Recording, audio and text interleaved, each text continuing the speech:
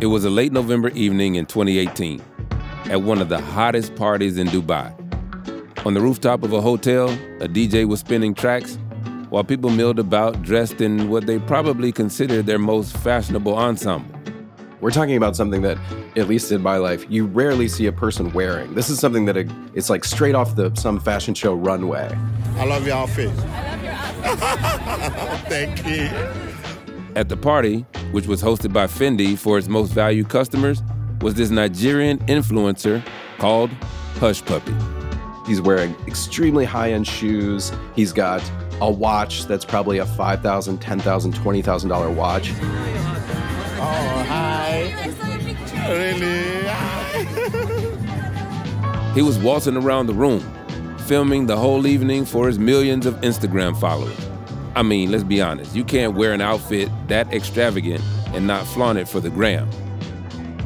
His followers, they loved his posts. Hush Puppy showed off the lifestyle of the super rich, but added a you can do it attitude with quotes that felt like they came from a Yogi tea bag. The caption would usually say something like, God doesn't force open flowers. They bloom in their own time. And then it would be like hashtag Fendi, hashtag Gucci, hashtag Rolls Royce. His posts showed that he was spending his days as a VIP at the Dubai Grand Prix, at Paris Fashion Week, or at parties like this one. This is Evan Ratliff, who spent months investigating Hush Puppy for Bloomberg. If you think about how curated just the ordinary person's Instagram is, just a regular person trying to always look good on Instagram, you're talking about that times 1,000. A lot of people called him the billionaire Gucci master. What's interesting is the Gucci master had come from nothing, growing up in one of the poorest neighborhoods, and now he had made it into the world of the super rich. But life in that world was short-lived. It all went wrong on a night in June of 2020. They were having a quiet night. It was after midnight, I think. Hush Puppy slept upstairs. His friend Pac was there. There was another friend there. And they were, I think he said, watching TV or something downstairs. Hush Puppy and his friends had been hanging out at his place, the penthouse of the Palazzo Versace Dubai. Now, you gotta understand, this was the kind of pad that I'm sure most of us wouldn't mind staying in for a few days. I'm talking about multiple floors, a private pool, hot tub. And if you went downstairs, you'd find a garage packed with Ferraris and Rolls Royces. They just burst in the door. Hush Puppy had so much money and everyone knew who he was. Of course, he's out there telling everyone where he lives and how much money he has. So their first thought was, oh, we're about to get robbed. But it wasn't the gear these guys were after. It was Hush Puppy himself. The Dubai police SWAT team conducted a raid. They're wearing flak jackets. They've got automatic weapons. They are wearing helmets. It's like they're coming after a fully armed gang. These cops were way overdressed. It was like they were expecting some kind of huge shootout with a violent criminal. And we're talking about Hush Puppy. I mean, he could have secretly been also running like a violent crime ring, but the fact is, like, he absolutely was not. He was just the dude who was like living a luxury life. Needless to say, instead, they found Hush Puppy upstairs asleep. The police woke him, cuffed him and his friends, and marched him out of the apartment. He's wearing, a designer t-shirt, of course. They took everything in the raid, including his phones and computers. They claim that they got like $40 million, and it was reported as $40 million in cash, but it was ridiculous. They never substantiated that. I think they probably froze some things in a bank account and called it $40 million. And then they whisked him away and very quickly put him on a plane and sent him back to the U.S. The social media star was arrested in an international sting operation that involved both the FBI and Dubai police. And it was all because of something people had wondered about Hush Puppy for years. There was always this question about where his money really came from. And like, how did he get so wealthy?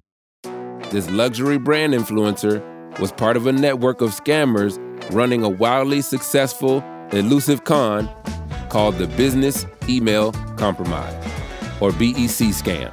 It's basically just asking someone to pay you. That's all it is. It's just very smartly asking them to pay you money that they think they owe. I'm Alzo Slade, and this is Cheap, the podcast where we ask, Is it ever okay to break the rules? Today, we meet the billionaire Gucci master.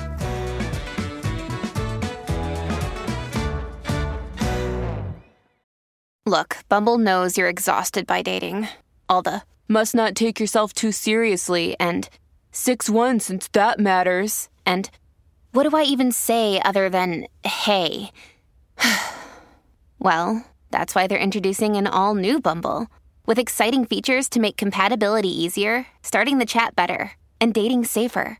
They've changed, so you don't have to. Download the new Bumble now. So when we talk about what a business email compromise scam is, the definition that I've used is essentially it's an impersonation attack. Crane Hasselt is a former FBI agent turned director of threat intelligence at Abnormal Security. He's seen how BEC scams have become a huge business. Over the past 5 to 6 years, this is from the FBI, business email compromise has caused more than $43 billion of financial loss worldwide. And when you compare that to something like ransomware, it's on the order of 10 to 20 times higher than other types of cyber attacks that we see out there. You're talking about money that is just being given away by companies in scams, billions of dollars every single year. The scam itself is actually pretty simple. Step 1, get into a corporate email. The hackers usually do that through a phishing attack. Something like, click here to reset your password. Your email has been compromised. The victim obliges, and just like that, the real hackers are in. If I was running one of these attacks, first I would identify who I'm going to contact to try to get them to send me money. Usually this is going to be someone on a finance team, an accounts receivable team, within an organization. Step 2, study your mark. The fraudsters watch every message that comes in and out of the email. And I'm talking about everything. The time invoices are paid, when the boss sends out payment reminders, what invoices look like. Then they just sit there in the email and they just watch it and they see, okay, what's going in, what's coming out, what are they paying? So they're saying, oh, you're paying this invoice, you're paying that invoice. And step 3, they strike. They make a fake invoice. It looks totally real. They can send it from the email that they've compromised to someone. Saying, we have a new vendor that we need to get a payment out. Can you send this out first thing today? If they're not paying attention, they would come back and say, yes, of course. I would then provide them with a mule account. A mule account, by the way, is an account belonging to the hackers. If they've done their jobs well, the invoice will look genuine. It'll be almost perfect. So the hackers send out the fake invoice, and the unsuspecting finance employee pays it. And then the money goes into their bank account. Boom. I mean, you can sort of see how it happens. Just imagine, you're at your job in the finance department, day in and day out, at the same desk, handling invoices and sending out money. Even millions of dollars worth of money. And if you do this process enough times, you can practically do it in your sleep. And as long as everything follows the usual process, there wouldn't be a need to confirm that the bank account on the form is the right one. And oftentimes, the companies don't actually realize it's gone for at least a day or two, sometimes a week, because someone's invoiced them. They said, okay, we paid the invoice. And then it might take a while for that customer to say, hey, my payment never showed up. What happened? And then they say, oh, no, I paid the invoice. And there's a back and forth. And then suddenly they realize, oh, this money went somewhere. This invoice is a little bit off, you know? And that's essentially how these scams work. It's very, very easy. Turns out, Hushpuppi and his crew had spent years asking companies for millions of dollars, and they were wildly successful at getting it. That's after the break.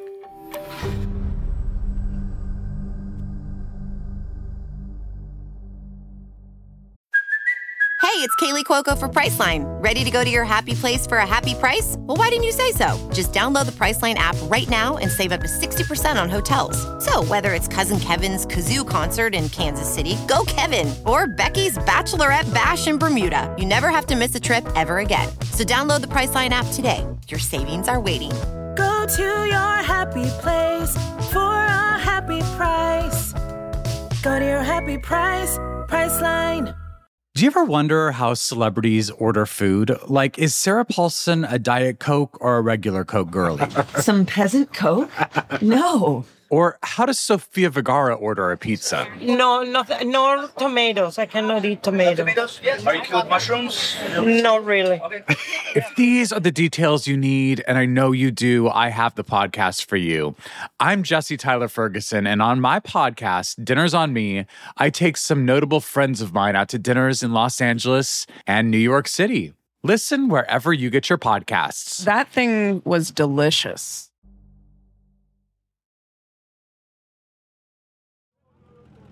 Hush Puppy, whose real name is Ramon Abbas, grew up in a neighborhood which locals call Oworo in Lagos, Nigeria. His father worked as a taxi driver, while his mother sold bread at the local market. I also grew up in that same area. Adedeji Oyuniga is an expert in cybercrime who teaches at Lagos State University. You see an entire family living in a one-room apartment, a father, a mother, and 5 or more children living in one room. The parents may sleep on the bed and then the children will sleep on the floor in different shapes. Here in Nigeria, they call it trenches. And when Hush Puppy was a teenager in the early 2000s, these trenches became the breeding ground for a new type of scammer. Cyber cafes had just started opening up in Lagos, and kids from the neighborhood would hang out in one nearby.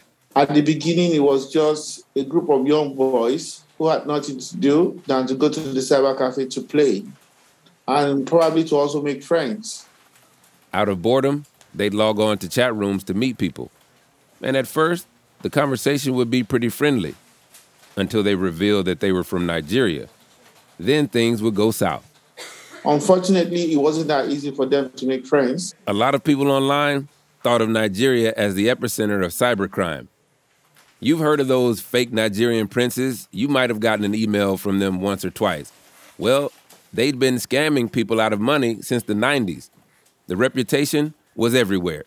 So when these teenagers would log into chat rooms to make friends, they quickly get shot down and shamed. After a while, Adedeji says the stigma wore on people. And with few legitimate job opportunities in the country, teenagers began embracing the scammer stereotype. They became Yahoo Boys. The name coming from the free email accounts they'd use to scam people out of money. If there's an environment in which opportunity is curtailed, the state is corrupt, law enforcement has a lot of corruption, there's opportunity in the realm of criminal ventures. There are people who are going to be funneled in that direction because they can't see any opportunity anywhere else. Adedeji spent several years living with a group of Yahoo Boys near where Hush Puppy grew up. He got to know their lifestyle pretty well.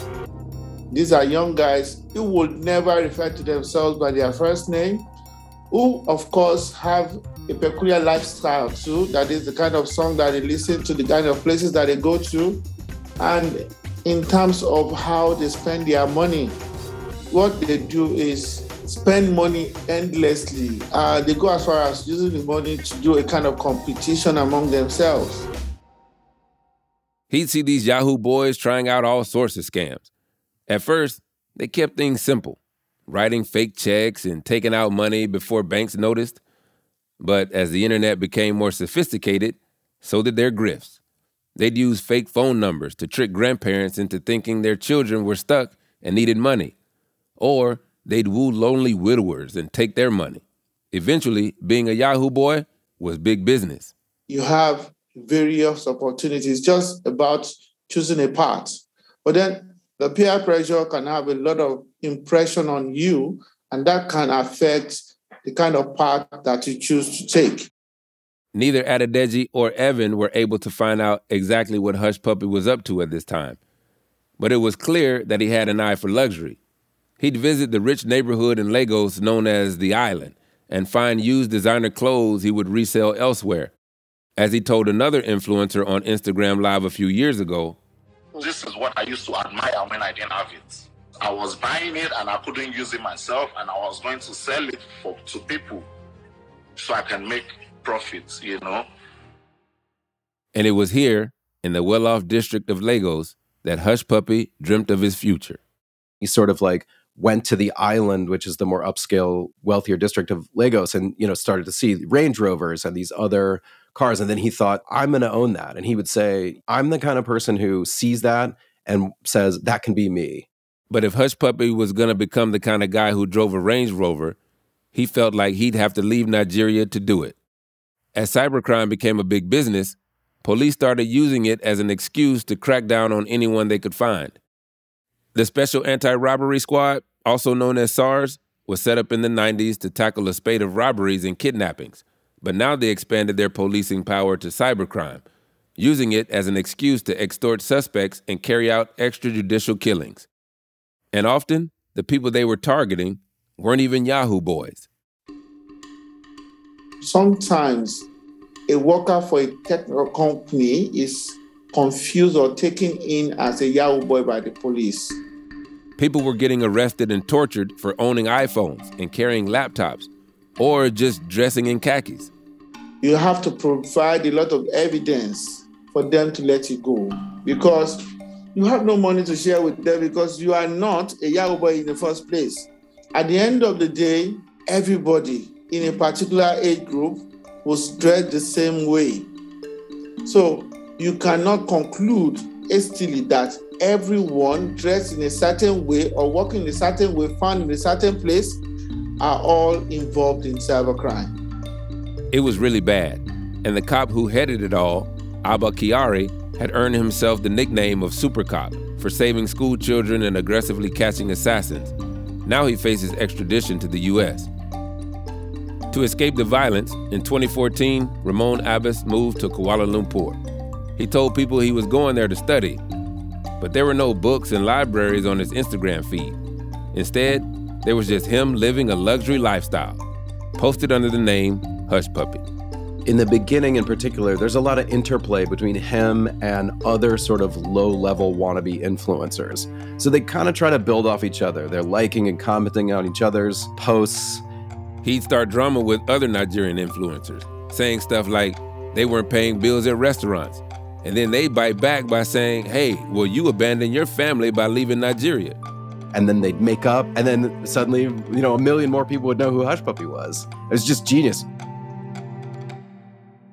Meanwhile, he was spending incredible amounts of money. In 2015, Versace Kuala Lumpur gave him a gift for being their best customer. And if you're wondering what that looks like, this dude went and spent $20,000 just in one day. I just spent $20,000. A gift from Versace. Yeah, Hush Puppy spent more and more time in Dubai. He was staying with an old friend from Nigeria, this guy called Ismaila Mustafa. He was also an influencer known as Monfa.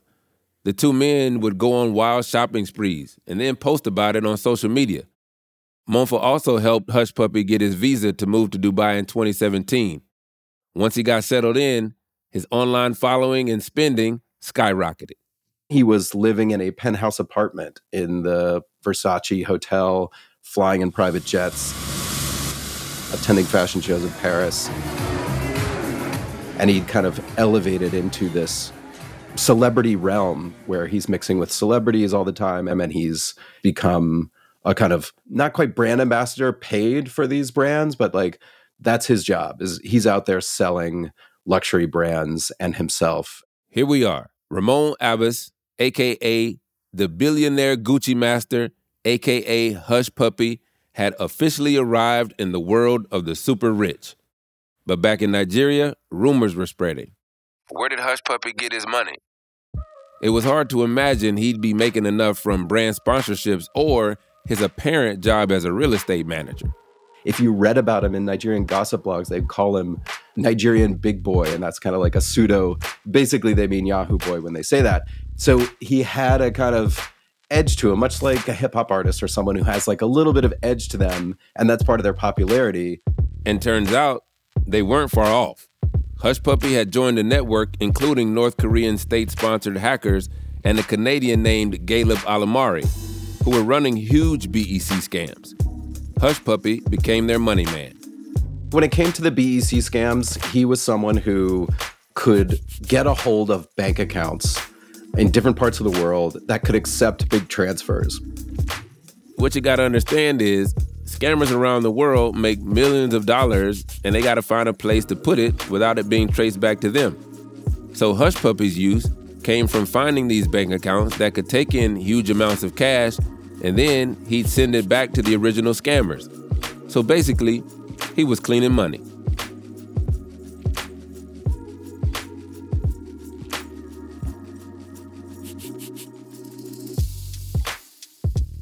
If everything is working as it should, and there is trust between the scammers, which, as you can imagine, there's a lot of scamming within scammers that happens, there is usually a cut that someone like Hushpuppi would take before passing it on to the original scammer.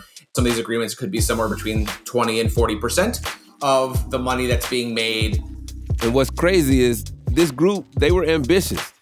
Like the time they tried to steal over $100 million from a Premier League soccer club.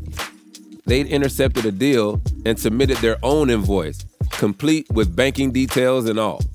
Preferably, you need a local bank, or at least if you're in Europe, you want a European bank, because if you show up with an invoice that says, like, you know, you're invoicing someone in the UK and the bank's in Mexico, this actually happened to Hushpuppi. He had a bank account in Mexico and it just didn't work. They were like, we're not sending the money to Mexico. Like, why would we be sending the money to Mexico? So having control of those bank accounts, that was sort of what he provided. In another attempt, Alamari came to Hushpuppi for a pair of bank accounts able to receive over $6 million each. He provided some accounts from Romania, and over $500,000 made it into each of them before the bank found out. But it was too late. The hackers had already moved a bunch of money. I still can't believe it. I mean, there once a German parts manufacturer lost $35 million in one go. Like, you're talking about a company that just gave away $35 million in a day to a random scammer. It's like, you cannot believe that this is happening. This guy, Hushpuppi, he was really rolling it in. I mean, this guy was taking up to 40% from $1 million transactions. But back on Hushpuppi's social media, things weren't always so rosy. His thirst for online clout was causing rifts between old friends. Arguing in the Insta comments, Hushpuppi accused Monfa of laundering money for Nigerian politicians. He also accused singer KC of wearing knockoff luxury watches. Now, you can't tell somebody on Instagram with millions of followers that they're wearing fake jewelry. So in response, the artist said that Nigeria's Economic and Financial Crimes Commission should pay a little closer attention to Hushpuppi's money. But despite the heat, Hushpuppi always had a safe space on the gram. His ability to rise up through social and class ranks despite the haters was a key part of his brand. He had this pretty famous, one of his more famous posts that was like, letter from a ghetto kid, that was basically, hey, you can make it, I made it. And there's an element of that to all of this. The post showed Hushpuppi on the Greek island of Santorini, lounging in a hot tub, glass of wine in hand. In the caption, he talks about how he developed from being one of you guys, saying, I represent every underprivileged kid of the world. Another time, he posted a video from the Ritz Paris Fashion Week, where he was a VIP guest of Louis Vuitton. I wanted to get out of Nigeria so badly. I tried doing everything I could. I applied for a France visa. When I applied, they were like, no, you don't have enough money to go. The only reason I could achieve this today is because I didn't let all the controversies, all the noise, all the people trying to bring me down, make up all sorts of stories about me, call me names and all that, you know. Today I woke up and I'm like, wow, this is really happening, you know. But it wasn't all good vibes. People all around Hushpuppi were starting to get locked up. In 2017, one of his low-level influencer friends from his time in Kuala Lumpur, the guy he spent $20K with in Versace, got arrested in the U.S. and charged with participating in multiple BEC frauds. A few years after that, former buddy Monfa was arrested at a Nigerian airport and charged with fraud and money laundering. Hushpuppi, however, handled the fall of his ex-friend with style, posting a photo from the Dubai Rolls-Royce dealership with the caption, "In life, we all at a point will go through trial times.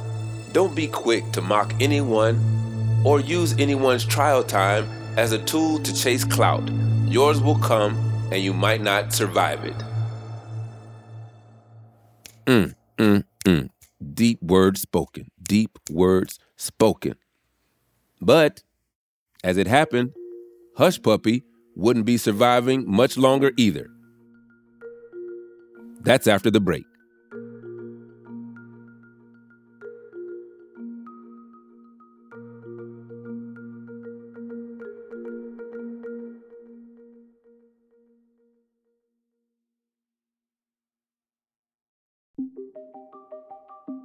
It was a busy day in New York when KC got yet another email. This one was from one of her clients who was refinancing some of their property through Citizens Bank. The bank had gotten in touch asking for a wire transfer. They were looking for just over $900,000, the money owed for the work. From there, the paralegal did her due diligence. She first asked for the details to be sent over and followed up with a phone call. In reply, a fax came in with a phone number to call and some bank details for a Chase account. To double check that everything lined up, KC called the number and was reassured everything was all good. So she sent the money. On the other end of the phone, a scammer was overjoyed because they had managed to insert themselves into the middle of the transaction and they stole the money. The wire transfer request had come from a spoofed email. It was another successful BEC scam. The Chase account the money actually went to was controlled by none other than our good friend Ramon Abbas, aka Hushpuppi. From there, Hushpuppi sent about half of the money to his compatriot, Galeb Alamari. That's kind of classic money laundering, is move it quickly from one bank account to another. So if it happens in the US, maybe they get it into a Canadian account, then it goes to Eastern Europe or to Hong Kong, and then it's halfway around the world before they even know it's gone. Once the job was done, Alamari wanted to check he'd got his cut. He messaged his co-conspirator saying, "Hey man, keep a lookout for the 396 until you hear from me." And just so you know, the 396 was the $396,000 Hushpuppi was supposed to pay to him. To which he replied, "Okay, will do." Alamari, clearly a bit nervous, came back to ask, "I'm in LA now, so how can I make sure?" In response, he was sent a screenshot of them logged into the account the money was meant to go into. Later that day, he got back in touch asking, "Did the big hit?" "Yes, sir," the colleague replied. From there, Alamari got in touch with Hushpuppi to let him know the money had made it. In reply, Abbas asked for a screenshot as proof. Alamari was having Wi-Fi troubles. He told Abbas the screenshot would come shortly, but it never made it. The FBI had been tracking Alamari, known as Big Boss online, ever since he stole $10 million from a Canadian university in 2017. They arrested him at an unknown airport and charged him with money laundering. Once the FBI had him, they were able to link him to Hushpuppi right away. I don't think he was ever like a master criminal. When it all came out in his indictments, he wasn't particularly strong in the area of being careful about your communications if you're involved in a criminal conspiracy of some type. I mean, come on, fellas. Like, if you were responsible for robbing millions of dollars from major companies, you'd at least keep yourself pretty hard to track down, I'm assuming. I mean, I'd at least use a pseudonym or something. He's using his regular cell phone that's registered to him. It's connected to a Snapchat account. And then he's talking on Snapchat messages, and the whole thing's just not very secure. It's like all connected to the same email. Really, bro? Come on, man. Like, I'm not even a criminal and I'm disappointed in you.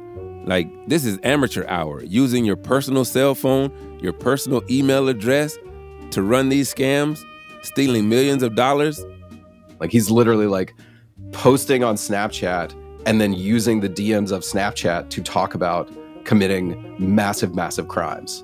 Hushpuppi must have thought he was invincible or something. Shielded by his extreme wealth and access to high society, you can't help but wonder if he felt like he was able to do whatever he wanted to do without consequences. By the time the Dubai police and FBI raided his apartment in June of 2020, they had found enough evidence to arrest him for a conspiracy to engage in money laundering. The FBI agent said that Hush Puppy was one of the leaders of a transnational network that targeted victims around the world in schemes designed to steal hundreds of millions of dollars. He was also indicted for his involvement in an attempt to defraud a Qatari business person for over $1 million. As of August of 2022, the Instagram star pled guilty and is awaiting sentencing. Hush Puppy seemed like one of those special souls who decided he was going to be adored no matter what it took. He wanted so badly to outspend his Yahoo Boy buddies, to be able to live a life like the wealthy Nigerians he saw on the island. Hush Puppy knew that one way to get the life he wanted was to create it online first. And isn't that a little bit of what we're all doing on social media? Presenting ourselves as something that we're not? Saying or doing things because we think it'll make us feel seen or give us some kind of social currency. Sure, for you, it might be some beautiful sunset or a plate of food from a fancy restaurant. For Hush Puppy, it was Rolls Royces and private helicopters.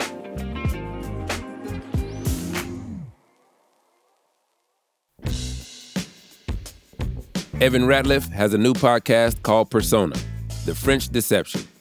The show investigates a con man who has duped some of the world's most powerful people into handing over their fortunes. Hey folks, thanks for listening. Just a reminder to follow Cheat wherever you get it. And please do leave a rating and a review if you like what we're doing. It helps other people discover the show. And of course, we want more listeners. Also, if you want to listen to the show without the ads, you can subscribe to Cheat Plus. It's like Cheat, but better. It's just $2.99 a month, or if you're in the UK, £2.49. And you get all of this without having to listen to those annoying commercials. Just go to Apple Podcasts and hit subscribe instead of follow. You can try it for free now.